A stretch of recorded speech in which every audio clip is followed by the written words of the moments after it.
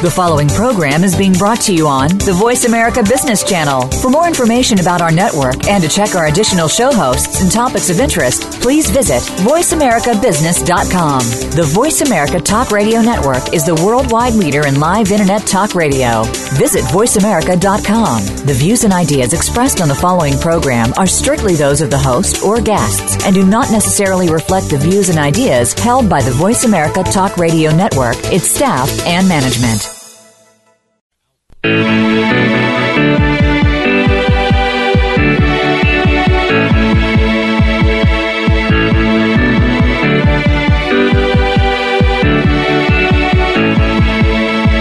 This hour of the Costa Report is brought to you by IBM. Big data at the speed of business. Welcome to the Costa Report. I'm Rebecca Costa, and thank you for joining me for another 2 hours of straight talk radio. I want to welcome members of our armed forces who are joining us from remote outposts today. Thank you for taking time to join us on the Internet. In just a moment, the president of the National Iranian American Council, Mr. Trita Parsi, will be here to explain the complex, often misunderstood relationship between Israel, the United States, and Iran, and why resuming relations between the United States and Iran may hold the key to greater stability in the Middle East. So hang on to your hats. We're in for an exciting hour as we navigate the confusing world of propaganda and facts concerning modern Iran. But before Mr. Parsi joins us, as is my custom each week, let me tell you a little about his background. Trita Parsi was born in Iran. His father was jailed under the reigns of the Shah and Ayatollah Khomeini. At the age of 4, Parsi escaped with his family to Sweden. Parsi has 2 master's degrees, one in international relations from Uppsala University and one in economics from the Stockholm School of Economics. He earned his PhD in international relations from Johns Hopkins. Parsi's hands-on experience began when he joined the Swedish mission to the United Nations in New York. He worked with the Security Council and with the General Assembly's Third Committee, which addressed human rights violations in Iran, Afghanistan, and Iraq. He later joined Johns Hopkins, George Washington University, and Georgetown University as an adjunct professor and became a policy fellow at the Woodrow Wilson International Center for Scholars in Washington, D.C. In 2002, Parsi founded the National Iranian American Council to encourage engagement between Iran and the United States. I want to also mention that Mr. Parsi is the author of 2 highly acclaimed books on Iran, Treacherous Alliance, The Secret Dealings of Israel, Iran, and the U.S., and more recently, A Single Roll of the Dice, Obama's Diplomacy with Iran. It's my pleasure to welcome to the program President of the National Iranian American Council, Mr. Trita Parsi. Thank you for joining us today, Mr. Parsi. Thank you so much for having me. Now, I think maybe the best place to begin our conversation today is to ask you to explain why you feel that better relations between the United States and Iran would contribute to stability in other countries throughout the Middle East. Well, just take a look at the situation in Iraq right now with ISIS and the instability that is causing. Here's a situation in which the United States and Iran actually have very strong common interests. There are good indications that behind the scenes they have actually collaborated and coordinated certain things. But had they extended collaboration and not chosen to compete in Iraq against each other, and instead collaborated with each other, first of all, I don't think ISIS would ever have managed to reach this point that they have right now, in which they control large parts of that country.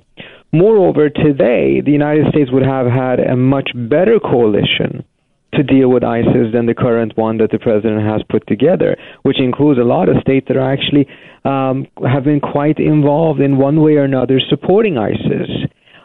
So in almost every conflict in the region, because of this overarching competition between the United States and Iran, conflicts have become parts of that competition and have been exacerbated and made it more difficult to resolve them, even though ultimately it's actually been to the detriment of both the United States and Iran. Now, when you use the word competition, what do you mean, a competition between the United States and Iran? Well, the competition is a rivalry for power. It's a rivalry for control. The Iranians have adopted a position in which they are very comfortable with taking the position of being a challenger of the United States in the region, challenging the American order and the equilibrium, the balance of power that the United States prefers in the region. Mm-hmm. At the same time, from the U.S.'s perspective, the government in Iran has been treated as illegitimate, has not been included in major political bodies. In almost every coalition that has been put together, Iran has not been invited to be included. And essentially, there's been a long-standing policy of containing and excluding Iran from the political and economic structures of the region. The Iranians have reacted very negatively to that and actually chosen a path in which they have sought to be even more problematic to the United States, and by so hoping that they would make the policy of excluding Iran all the more expensive and costly. But what actually has happened is that the more they have turned into a troublemaker and a spoiler, the more there has been a sense that the policy of excluding them is justified because of the argument that you don't want to reward bad behavior. But isn't it a normal response to contain and exclude groups that you feel might be an obstacle to progress? Isn't that a normal response? Well, it is a perhaps, I don't know if the word normal would be a correct word, but it would be a rather common response to that. But I think there's various scenarios in which you have to be very careful about doing that. So, for instance, in the case of Iran and the United States in 1994, the Iranians were problematic. They were very upset that the U.S. had excluded them from the Madrid conference in 1991 and from putting together a new security architecture for the region. And the United States opted to try to create an order in the region that was based on the idea of excluding and containing both Iran and Iraq at the same time. Now, we could point to policies of both the Iranians and the Iraqis to justify that these two countries did not deserve to be part of the larger order and they should be contained and that they were threatful. Well, if there was no opportunity for cooperation, if they were being perceived as being an obstacle to at least getting some partial stability or cooperation, that would be reason to exclude, wouldn't it? Well, let me finish it because actually in the case of Iran and the United States, there were plenty of opportunities to collaborate, and there were even some areas in which the two sides did collaborate. Mm-hmm. The Iranians were actually helpful in the first Persian Gulf War. The Iranians made sure that the United States could use Iranian airspace, for instance, for some of its bombings of Iraq in 1991. Yes. They were hoping that this would be rewarded, and that because they had been helpful and useful, that the U.S. would bring them in from the cold, which did not happen, which the result of that is that they became even more negative and problematic. But the point that I'm trying to make is this. The ability of retaining and sustaining an order in the region by excluding two of the most powerful states of that region is extremely costly. Because yes. By excluding them, you give them incentives to sabotage every policy that you have. And because they're powerful, they are also very potent spoilers and saboteurs. And it ended up in a scenario in which the balance of power in the Middle East was only kept at a tremendously high cost for the United States. Yes, well, Germany, as you point out, recently Iran has demonstrated cooperative behavior again as well. You, in a recent article, pointed out that in the past they've jumped on every opportunity to blast Israel for the treatment of the Palestinians. Yet you point to the unusual restraint Iranian leaders have demonstrated recently during this latest outbreak in Gaza. Yes, and you know, the Iranian posture on the Israeli-Palestinian conflict and on Israel in general has been quite different since Hassan Rouhani won the elections. But let me bring another historical analogy to kind of bring the point home. Mm-hmm. After the Second World War, the United States was the driving force of making the argument that if the reaction to Germany after the Second World War would be the same as it was after the First World War. After the First World War, after Germany was defeated, the European powers did everything they could to contain, isolate, sanction Germany. And many historians argue that this led to the Second World War because there was such a revanchist sentiment amongst the Germans as a result of that treatment. Yes. After the Second World War, the United States was the forebearer of the argument that we have to integrate Germany. We have to make Germany prosperous and strong and a part of Europe in order to deprive it of any incentives to behave in the manner that it had done in the past. Yeah, excuse me, Mr. Parsi, we have to take a hard break here. When we come back, I'd like to continue that because I think you're drawing a parallel between the isolationist policy we had toward Germany and also Iran. So we're going to take our first scheduled break. When we come back, we'll talk about the parallels between pre-war Germany and Iran. You're listening to the Costa Report.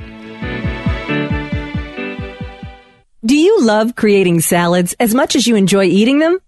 Hi, I'm Amy Tobin, cookbook author and culinary expert.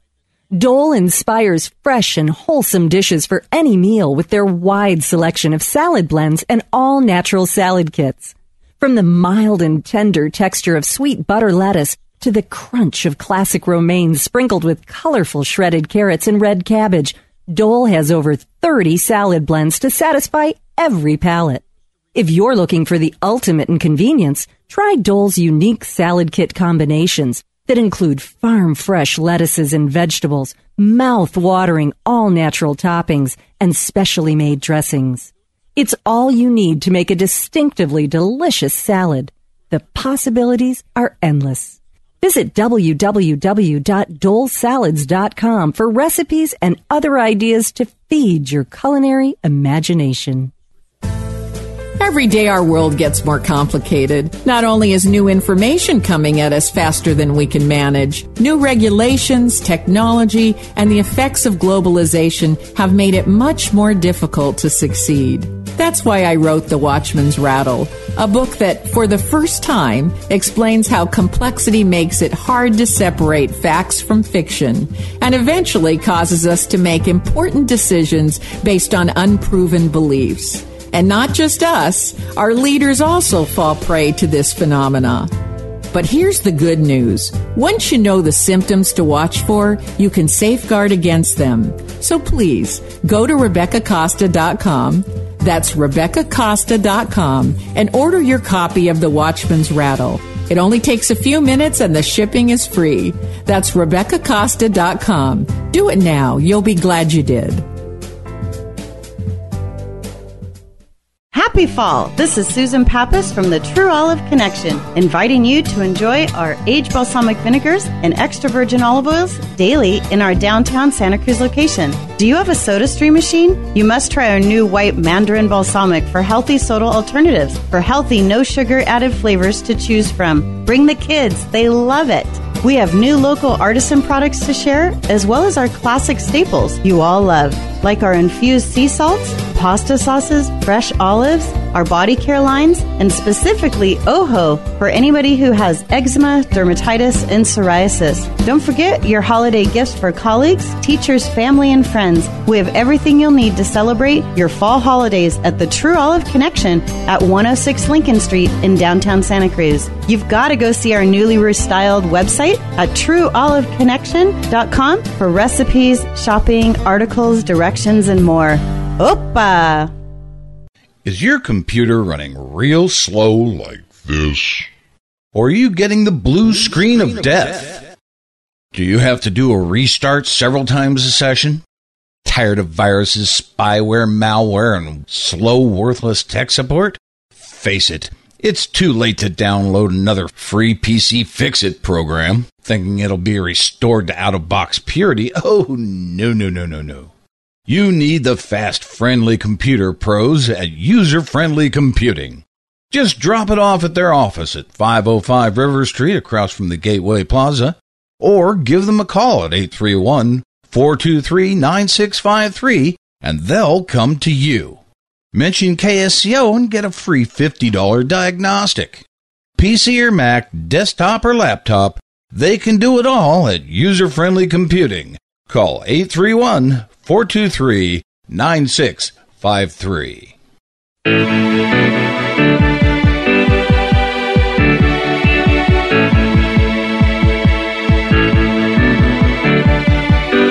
Welcome back to the Costa Report. I'm Rebecca Costa, and my guest today is the founder and president of the National Iranian American Council, Mr. Trita Parsi.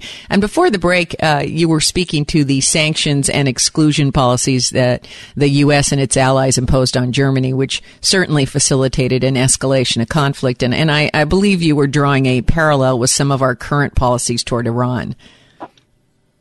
Yes, and we can draw a parallel to China as well, in the sense that when you have a state that is too large to be contained, because the containment of that state in and of itself will be a source of instability, then you have to pursue other options.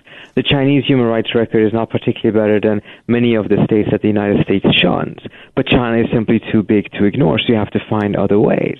And I think we've reached a point in the Middle East, the Obama administration, I think, is quite clear on this. They want to find a solution to the conflict with Iran. Problem is, it's very difficult to be able to find a solution after 35 years of enmity. There's a lot of hiccups on the Iranian side. There's unfortunately a lot of people on the Iranian side who also prefer to retain and continue to be in a hostile relationship with the United States rather than actually resolving the conflict. Now, we hear a lot about using sanctions to encourage cooperation, but what we rarely hear about is the impact this has to the U.S. economy when we impose sanctions on countries like Iran. And you recently pointed out that the U.S. government conducted no studies on how we would be economically affected. And it turns out that 2 decades of sanctions cost the U.S. between $135 and $175 billion in export revenues to Iran. Is that right? That is correct. And it's actually a very conservative estimation because this is only measuring the loss of export revenue. There's a lot of other elements of trade that is not included in this. And these are quite stunning figures at the end of the day. I don't think there's anyone who with a straight face can say that $175 billion is not a lot of money. When you translate that into the number of job opportunities using the government's own metric to see how many jobs does $1 billion of export revenue support, it shows that over the last 17 years, the United States has lost approximately 1 million lost job opportunities as a result of these sanctions. Now, many people can say, look, the sanctions were effective and they were worth it. I don't believe they've been particularly successful, but nevertheless. But in order to be able to say they were worth it, you still have to know what the cost was. To say that something was worth it when you don't even know what the cost was, I think is a bit disingenuous. Well, I also think it's disingenuous to say that one action is related to another. You impose sanctions for a couple of decades. Suddenly, Iran seems as though it would like to open up discussions with the United States, be more cooperative, and is willing to talk about its nuclear ambitions.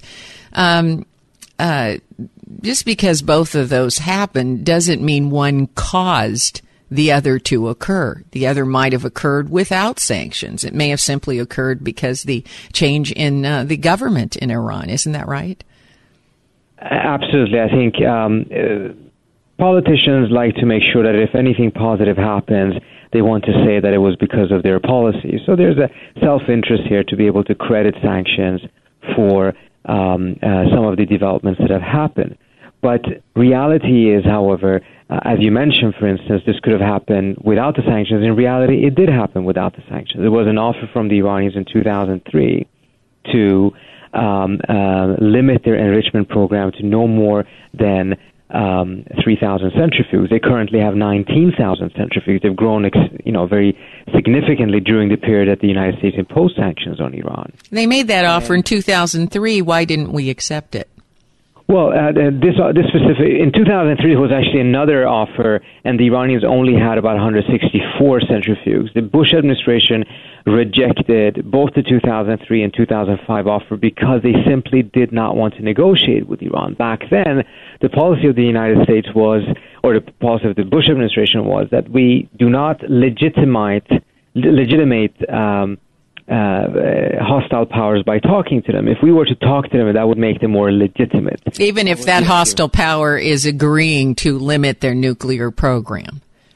Exactly. And as a result, these two opportunities were lost. This is long before some of the main sanctions that were imposed in 2010. There were other sanctions on Iran at the time, but those sanctions were not as harmful to the Iranian economy as the sanctions that the Obama administration imposed later in 2010. So before those sanctions, there was actually offers that are more attractive to the U.S. from the U.S. perspective than what is being discussed right now between the Obama administration and the Iranians. And yet so many Americans have the impression that sanctions, hurt only the country that the sanctions are opposed against, and do little to our own economy. When often they hurt us more than they hurt the enemy. Or at a minimum, they hurt us a lot, even if it may hurt the other side even more. And the bottom line is that it simply has not been a conversation about what the economic consequences of this is. Part of the reason for that is because Congress loves sanctions. It's very easy for Congress to impose sanctions on states. And sanctions tend to be one of the few foreign policy instruments that Congress has at its disposal. Congress doesn't have a State Department or other type of instruments that it can use for foreign policy making. And as sanctions have grown tremendously in popularity, there's also been an increased neglect of the flip side of it. Not just the fact that sanctions actually don't tend to be particularly successful, there's a very low success rate, but also the fact that it imposes a cost on the sanctioning country that very few people have talked about. Well, if it imposes a cost, and it's rarely successful, even when it is successful, you can't necessarily draw a clear cause and effect relationship, as in this case between the sanctions and nuclear cooperation with Iran. Why have they become so popular? Well, as I mentioned, because what else can the Congress do? It doesn't have clear abilities to engage in foreign policy making.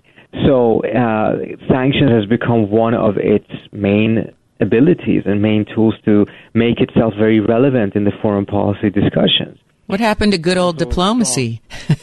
Well, one could ask that question, because one of the things I think would be very valuable is to really beef up American diplomacy and actually take advantage of the role that members of Congress can play in all of this. But there's a political climate right now that is very, very unhelpful, I would say, in which talking to people who may disagree with you, whether it is in other countries or whether it's even within Congress itself, has become increasingly rare. And that's not a good trend. You're not going to create a better world, a stronger America, by not being able to discuss differences. Are you creating a problem with the State Department if you are a congressman, a senator, and you would like to have discussions with Iran? I would imagine that the State Department would not look favorably on that. It all depends. I mean, on the current circumstances, the executive branch wants to make sure that they don't lose control of the conversation. Yeah, that's what I mean. Also, there's many cases in which they believe that members of Congress could be very helpful in carrying on a side conversation with the other side. Mm-hmm. Well, that's the way diplomacy used to work. I'm not so sure it works that way anymore, but I'm just old enough to remember the days when we had senators and congressmen that helped out the State Department in a very active way. Now, we have to take another commercial break. Stay right where you are. We'll be right back with more from Trita Parsi. You're listening to the Costa Report.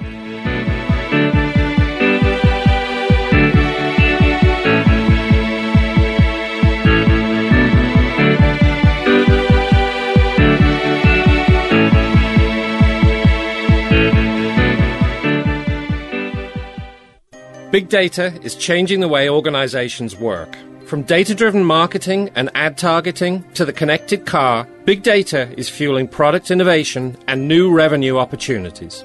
It's creating a culture in which business and IT leaders join forces to realize value from all data. They infuse analytics everywhere and make speed a differentiator, gaining competitive advantage from faster, more informed decisions.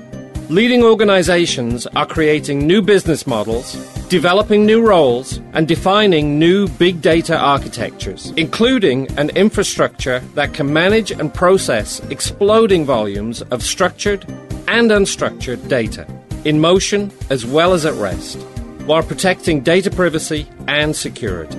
Find out how IBM Big Data and Analytics can transform your business. Visit www.ibm.com/bigdata today. Hi, registered pharmacist Ben Fuchs here. I've been studying healthy bodies for 35 years, and what I've got to tell you may shock and surprise you, but if you listen up, it may change your life. Wrinkles and aging skin and thinning skin and youthful skin are largely about the meat, about the connective tissue, muscle tissue matrix, which means we can exercise that too. You know, muscle tissue and connective tissue are responsive to exercise. You build connective tissue, you build muscle tissue when you lift weights. Well, if muscle tissue and connective tissue make up the bulk of your skin, it should make sense that you should be able to exercise your skin too to prevent wrinkles and crow's feet and turkey neck and all the other visible signs, or most of the other visible signs of aging. So how do you exercise the skin? Well, there's a couple ways. First of all, you can literally do facial exercises, facial muscle exercises. You can contract your mouth muscles. You can contract your eye muscles. You can open up your eyes really, really wide, and then you can close your eyes slowly and open them and close them. You can move your chewing muscle. And it's one of the biggest, if it's not the biggest muscle in the body. And a lot of stress is held in this masseter muscle. It runs from underneath your ear all along the jawline, and it's where you clench. And it has to do with the stress response. And if you just relax that masseter muscle, you'll find yourself completely relaxing. This is how important working the muscles of the face is. And when it comes to anti-aging and aging, much of the aging of the face is due to these micro contractions that occur nonstop. Learning how to work with the muscles of the face can go a long way, not only towards helping reduce some of the visible signs of aging, but also with reducing the signs and the symptoms of stress. Pharmacist Ben here, urging you to go to kscohealth.com to order Beyond Tangy Tangerine, the Healthy Start Pack, and other nutritional supplements that I personally use and recommend. You can purchase these premium quality products at wholesale prices online at kscohealth.com. That's kscohealth.com. I'm the pharmacist that believes that staying healthy and strong is not only about medicine, it's about giving your body the raw materials it needs to do its work. Go to kscohealth.com. Make sure you check out the cool videos too at kscohealth.com. That's kscohealth.com.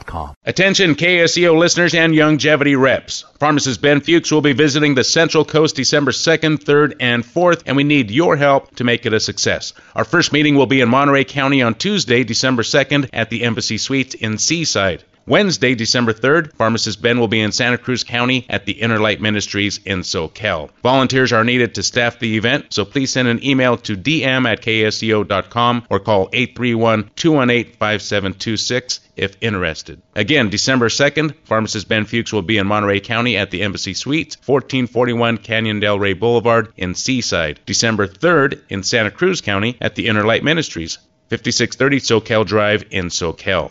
Doors open at 6:30 and show starts at 7 p.m. sharp for both events. If you want to volunteer, send an email to dm@ksco.com. That's dm@ksco.com, or call 831-218-5726. That's 831-218-KSCO.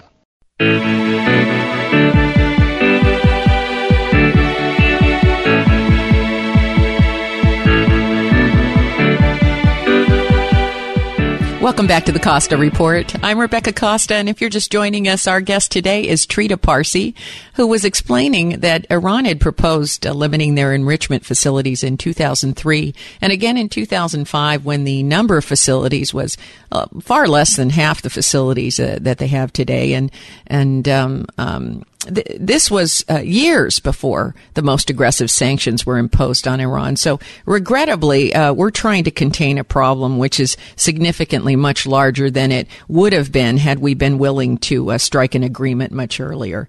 So, Mr. Parsi, how would you explain what looks to the untrained eye like a recent desire on the part of Iran to build a relationship with both the United States and Israel?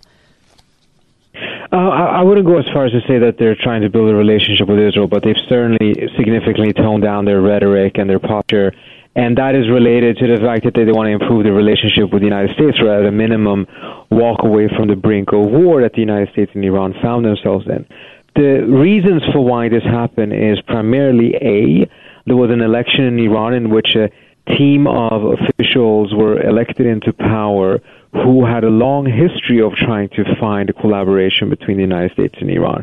The proposals I mentioned to you from 2003 and 2005 were put together by the very same people who got elected last year and who are in charge right now.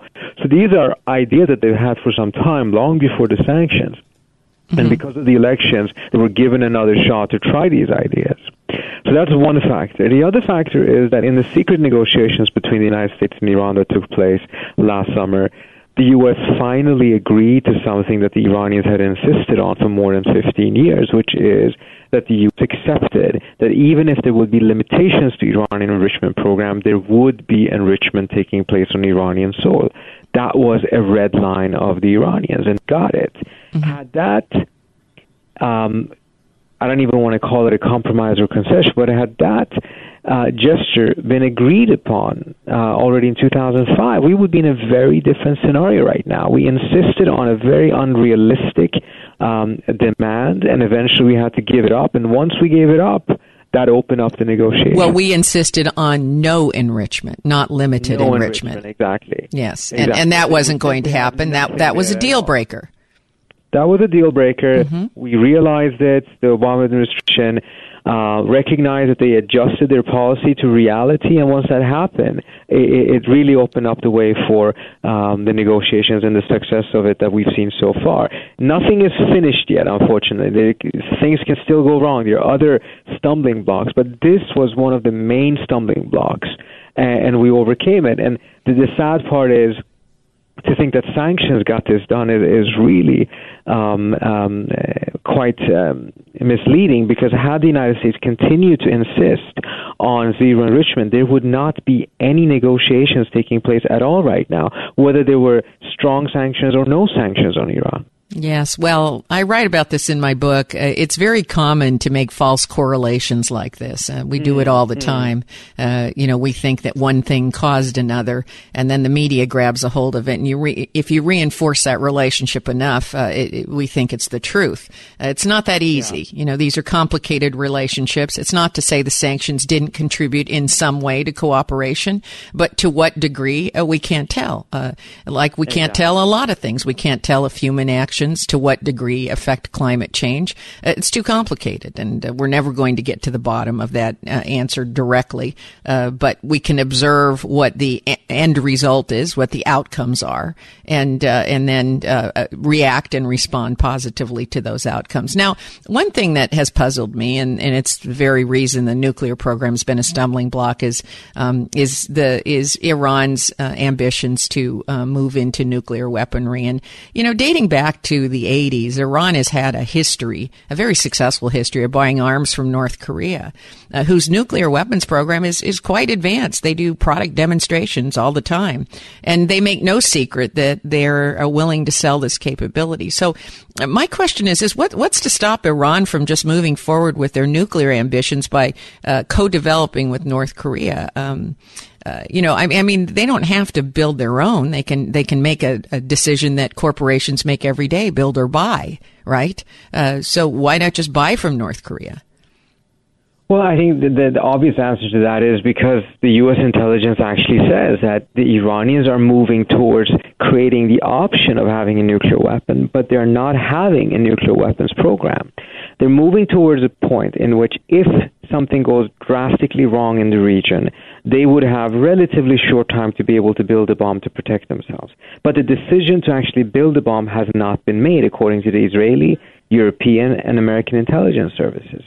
So that's another one of those things that happens every once in a while in the media, that we talk about a weapons program, whereas the U.S. intelligence community has been quite consistent in saying that since 2003, we don't believe that they have had an active weapons program. What they're doing is that they're creating the option, and we don't like that they're creating the option, so we're trying to stop that. But stopping the option from stopping the bomb are two very different things. Well, let's talk about that reality, the reality that they're making themselves nuclear weapon ready, that there's a readiness that they want. If we said you can't have a bakery, they're saying that's okay. We'll have plants that produce flour, plants that produce butter, plants that produce eggs, and if necessary, we'll run trucks between the plants, and suddenly we'll have a bakery up and running overnight. Isn't that really what we're saying here? We're saying that they want to make themselves ready so that there's a very short time to being able to get to a weapon should they need it. I think that is correct, and here's the thing. Why are they trying to make themselves ready rather than going for the option that you mentioned in your question, which is that they simply just go and buy it from the North Koreans? And the answer is that there is not a majority view or a consensus that they actually want the bomb. What they want is to have the door open for it. The reason why they may not want a bomb is because having a bomb actually adds tremendously to Iran's headaches and does very little to actually advance its security. Iran will become much bigger of a target if it actually has the bomb. It has seen that a state like Pakistan has nuclear weapons, but it's become increasingly a failed state and has done absolutely nothing to advance its security. But I think the point here is whether they make it or not, whether they make themselves nuclear weapon ready or not, they still have the option to purchase as well. So they really have two doors. They have two options. To a certain extent, I think that's correct. But even if you purchase a bomb, you really have to have the delivery system. There's a lot of other steps that are needed. And for a state, just to have one bomb doesn't make a lot of sense. If you really want to have a nuclear deterrence, you need to have a much bigger program than that. I think the key point is this, though. If there is hesitation in their mind as to whether they want it or not, then we have to ask ourselves the question, what can be done to cause them not to want it? Well, you only want a weapon to protect yourself. If you don't feel any threat that you have to protect yourself from, you don't need the weapon. It's very logical, I think. It's very logical. But unfortunately, it's not a logic that necessarily has been driving policy, because much of our policy has been focused on the supply side of non-proliferation, meaning we got to make sure that they don't get access to this. We got to make sure that we weaken them here. We got to make sure that they simply can't get this stuff. And what you're encouraging us to do is look at the motive, not the supply side, but look at the motive. What's motivating a country to want to invest a huge amount of money and human capital into building a bomb they don't really want? Exactly. To look at the demand side, what causes them to want it? And is there anything we can do on that front? Perhaps there isn't. But if that is a potential way of doing it, it should be fully explored. It should certainly not be ignored. And unfortunately, or actually fortunately, we may have some control over this variable, because part, or if not a lot, of the reasons as to why the Iranians may want it is because of the sense of threat that they perceive from the United States. Yes, and I think that this gets back to our exclusionary policy, our unwillingness to negotiate, to talk, to accept proposals, or even consider proposals, continues to add to that threat. The worst thing you can do to someone who feels threatened is to isolate them, stop communicating to them, because all that does is it just builds up the anxiety that the threat is real. In the absence of fact, we're very good at imagining things, and many of the things we imagine are not helpful. So a lot of policy gets driven on the information we don't have. Now we're going to take our last break, but stay right where you are. We'll be back after these important messages from our sponsors. You're listening to the Costa Report.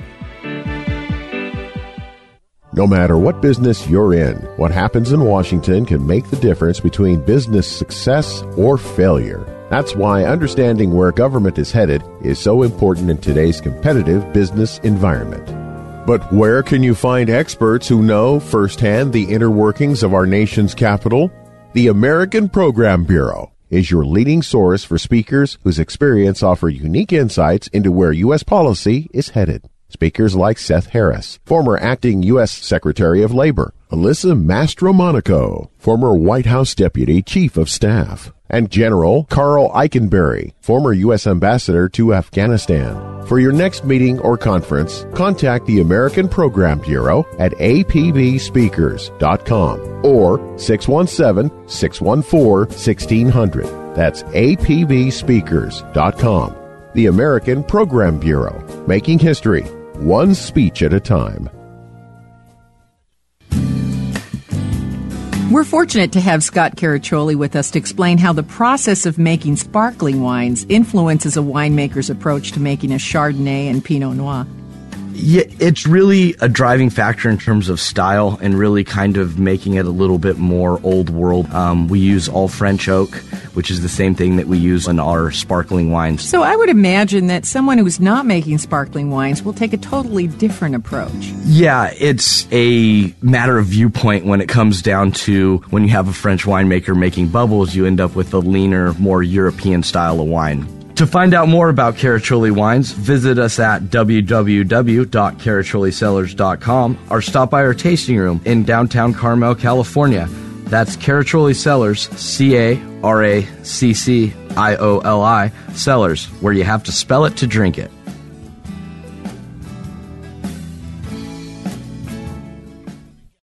Hi, I'm Andy, the produce manager at Ben Lomond Market. We have over 40 produce items on sale for this special time of the year, including California garnet yams, 99 cents a pound, yellow onions, 89 cents a pound, salmon leaf satsuma tangerines, $1.89 a pound, and tender Brussels sprouts, $1.99 a pound. From Washington, we have large Fuji apples, 79 cents a pound, large Granny Smith apples, 97 cents a pound, and russet potatoes, 67 cents a pound. From Mexico, we have red or yellow bell peppers, $2.49 a pound, green beans, $1.99 a pound, and pineapples, $3.49 each. In organics, we are featuring garnet yams, $1.29 a pound, butternut squash, 99 cents a pound, and organic sugar pie pumpkins, 99 cents a pound. We have all your specialty items for your holiday, including Gisnes Ranch pies. So come, check us out at Ben Lomond Market.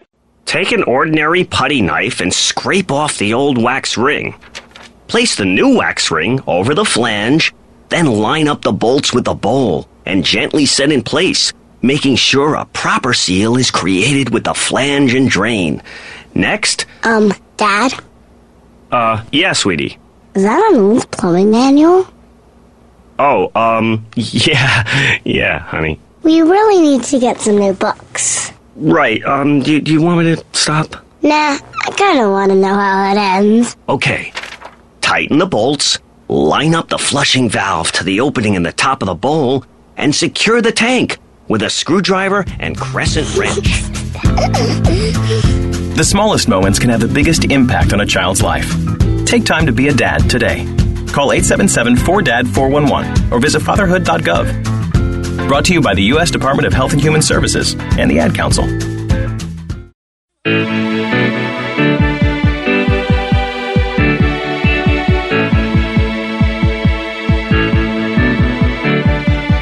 Welcome back to the Costa Report. I'm Rebecca Costa, and today our guest is Trita Parsi. Mr. Parsi, you make a compelling case in both of your books that the conflict with Iran is not cultural or religious, but it stems from other forces. So can you take a moment to explain that? Sure. We talked earlier on about how easy it is to make false correlations. And I think one of those false correlations that have been made is that the conflict between Iran and the United States or Iran and Israel is ideologically motivated. But when you actually start scratching the surface, you see areas in which they've collaborated. You've seen times in which when their ideology was at a height, but at the same time behind the scenes they were collaborating, and there's been moments in which ideology has been at a very low level and they were involved in even more intense enmity. And you actually see that ideology does not explain it. What does explain it is geopolitical shifts, political calculations, motivations for security. And that's actually good news, because if this truly was an ideological battle, then there would be no solution. Because in ideological conflicts, one side wins, the other side gets defeated. It essentially is inevitable that it would lead to a hot conflict. Right. There's no resolution if ideology is at the core. Exactly, because there's no draw in a fight between two ideologies. Mm-hmm. Whereas in a strategic conflict, there are opportunities for common interest, for collaboration, for coexistence. It's a much more flexible type of a conflict that is resolvable. And I do believe that not only is the U.S.-Iranian conflict resolvable, even the Iranian-Israeli one is resolvable. But it's not going to be resolvable if we assume that it is a conflict of a completely different nature. Believing that it is ideological in and of itself can make the conflict inevitable. Yes, and also it causes us to not look at solutions which would be helpful because, as you say, there is no solution to an ideological conflict. Looking at the bigger picture, what do you feel is the biggest misperception that Americans and our leaders have about Iran today? I think there's so many different misperceptions that both Iranians have about the United States and Americans have about Iran. I think it's quite interesting that every American terrorist that I've met or read about on the internet who went to Iran just came back completely shocked by how welcome he felt in Iran, how friendly the people were, how curious they were, and how eager they were to interact with an American. That the people there were very, very positive towards the American people, had absolutely no beef with them, while they could at the same time have problems with U.S. foreign policy, and incidentally, they have a lot of problems with the policies of their own government. But they have that ability to completely separate.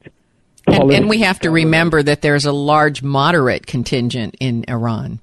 Very large moderate. In fact, the Iranian population tends to be one of the most pro-American populations in the Middle East. Pro-American in the sense that they have a high respect for America, they have high respect for American values, for American people, while they may have major differences with U.S. foreign policy. And I want to emphasize, they also have differences with their own government's policy. So their ability to separate the people from government goes both ways. They do it for themselves, and they do it for others.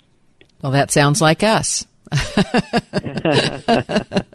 In the time we have remaining, I'd like to ask you a little bit about the National Iranian American Council. Tell us a little bit why you founded this organization and what's your charter?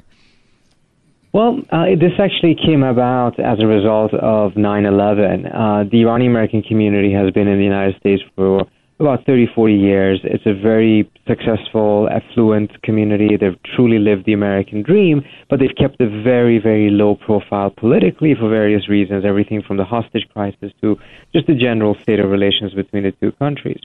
After 9/11, however, there was a realization that that's not a winning strategy, and that the Iranian American community wanted to collectively voice its utter disgust with the attacks and its rejection of terrorism, but it failed to find that collective voice. And that's when we decided that it was important to put together an organization that could help the community participate and contribute to the political and democratic processes of the United States, while also enabling it to have a voice in those democratic processes. Mm-hmm. Well, it's understandable after recent events to want to stay under the radar, but very little change gets done by adopting that strategy. Exactly. Now I know there's been some misunderstanding about the council acting as a lobbyist group, but you are not and have never acted as a lobbyist. Was this prompted by the fact that the council was opposed to economic sanctions? Do you think that's what drove that perception? I think, look, this is a tough city, and Iran is a very politicized issue in this city. When suddenly a group emerges that in a very short amount of time manages to be quite successful and get a very strong voice in the American media and get a lot of respect on Capitol Hill and elsewhere, those who wanted to see the United States to go to war with Iran, or who wanted to see more sanctions, or just wanted to see a more confrontational policy, sensed a lot of threat from the activities and the arguments that we presented. Mm-hmm. And one way of doing things in Washington, unfortunately, is not to meet the other side and address their arguments, but rather to spread rumors and make accusations, etc. It is unfortunately something that comes with the territory. We've survived it, and I think, frankly, I've grown stronger from it. But it is, one of those things that comes with the territory. I wish I could wish it away, but politics doesn't work that way. Yes. Well, I think any time you form a group that provides a voice for any organization, any group of people, you can get painted as a lobbyist group, and that's not a nice way to paint anybody. And it makes navigating in Washington, D.C. a little more challenging. But I do commend you for sticking to your guns and also helping to get the American Iranian voice heard in Washington, D.C. Lastly, do you have a website where listeners today can go to get more information and catch your articles and blogs and where you're appearing in the media? They can either go to my personal website, which is tritaparsi.com, TRITAPARSI.com, or they can go to my organization's website, which is NIACouncil, COUNCIL.org. Well, that is all the time that we have today, but before we say goodbye, I'd like to thank you for making the connection between the United States, Israel, and Iranian relations, and also the stability in the Middle East today. Thank you, Mr. Parsi. Thank you so much. Really appreciate it. If Thank your you. station is leaving us after this first hour and you have a question or a comment to make about our interview with Trita Parsi, you can email me at RebeccaCosta.com or drop me a note on Facebook, Twitter, and LinkedIn.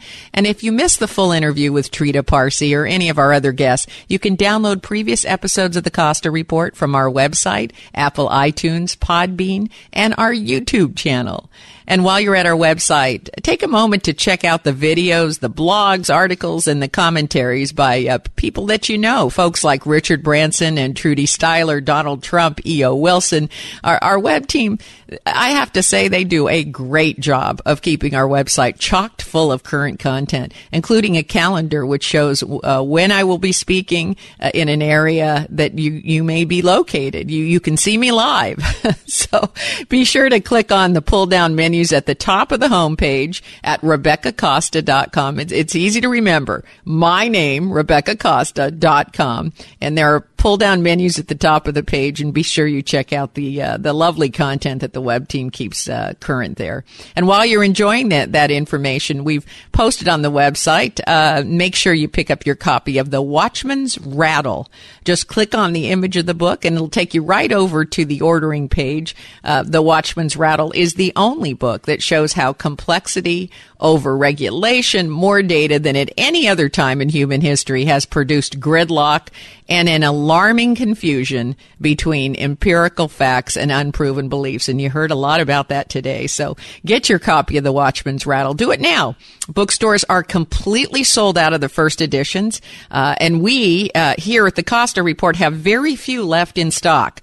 All proceeds from the book sales go toward keeping quality programming like the interview you just listened to with Trita Parsi on the air. If you're one of millions of Americans who want more in-depth, well-rounded coverage by the media, well, then we hope you do your part. If your station is leaving us after this hour, we have a very special guest next week who unfortunately wasn't able to confirm by airtime today. So please check your local station for our upcoming guests or visit our website for the guest's biography and the topics that they'll be speaking about. Rest assured, when they keep the guest under wraps, even from the host, even from me, it means the guest is an important voice. So I hope you'll join us once again next week on the only news program that puts policy ahead of politics. Now stay tuned for another hour of Straight Talk Radio. You're listening to the Costa Report.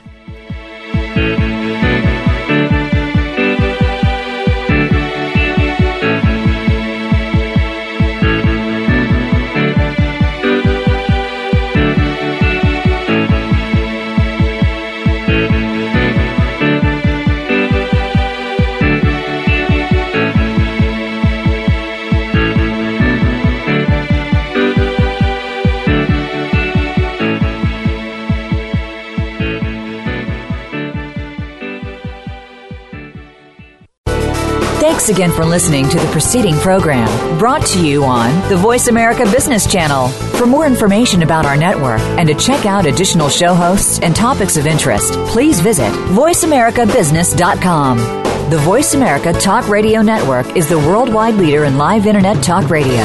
Visit voiceamerica.com. The views and ideas expressed on the preceding program are strictly those of the host or guests and do not necessarily reflect the views and ideas held by the Voice America Talk Radio Network, its staff, and management.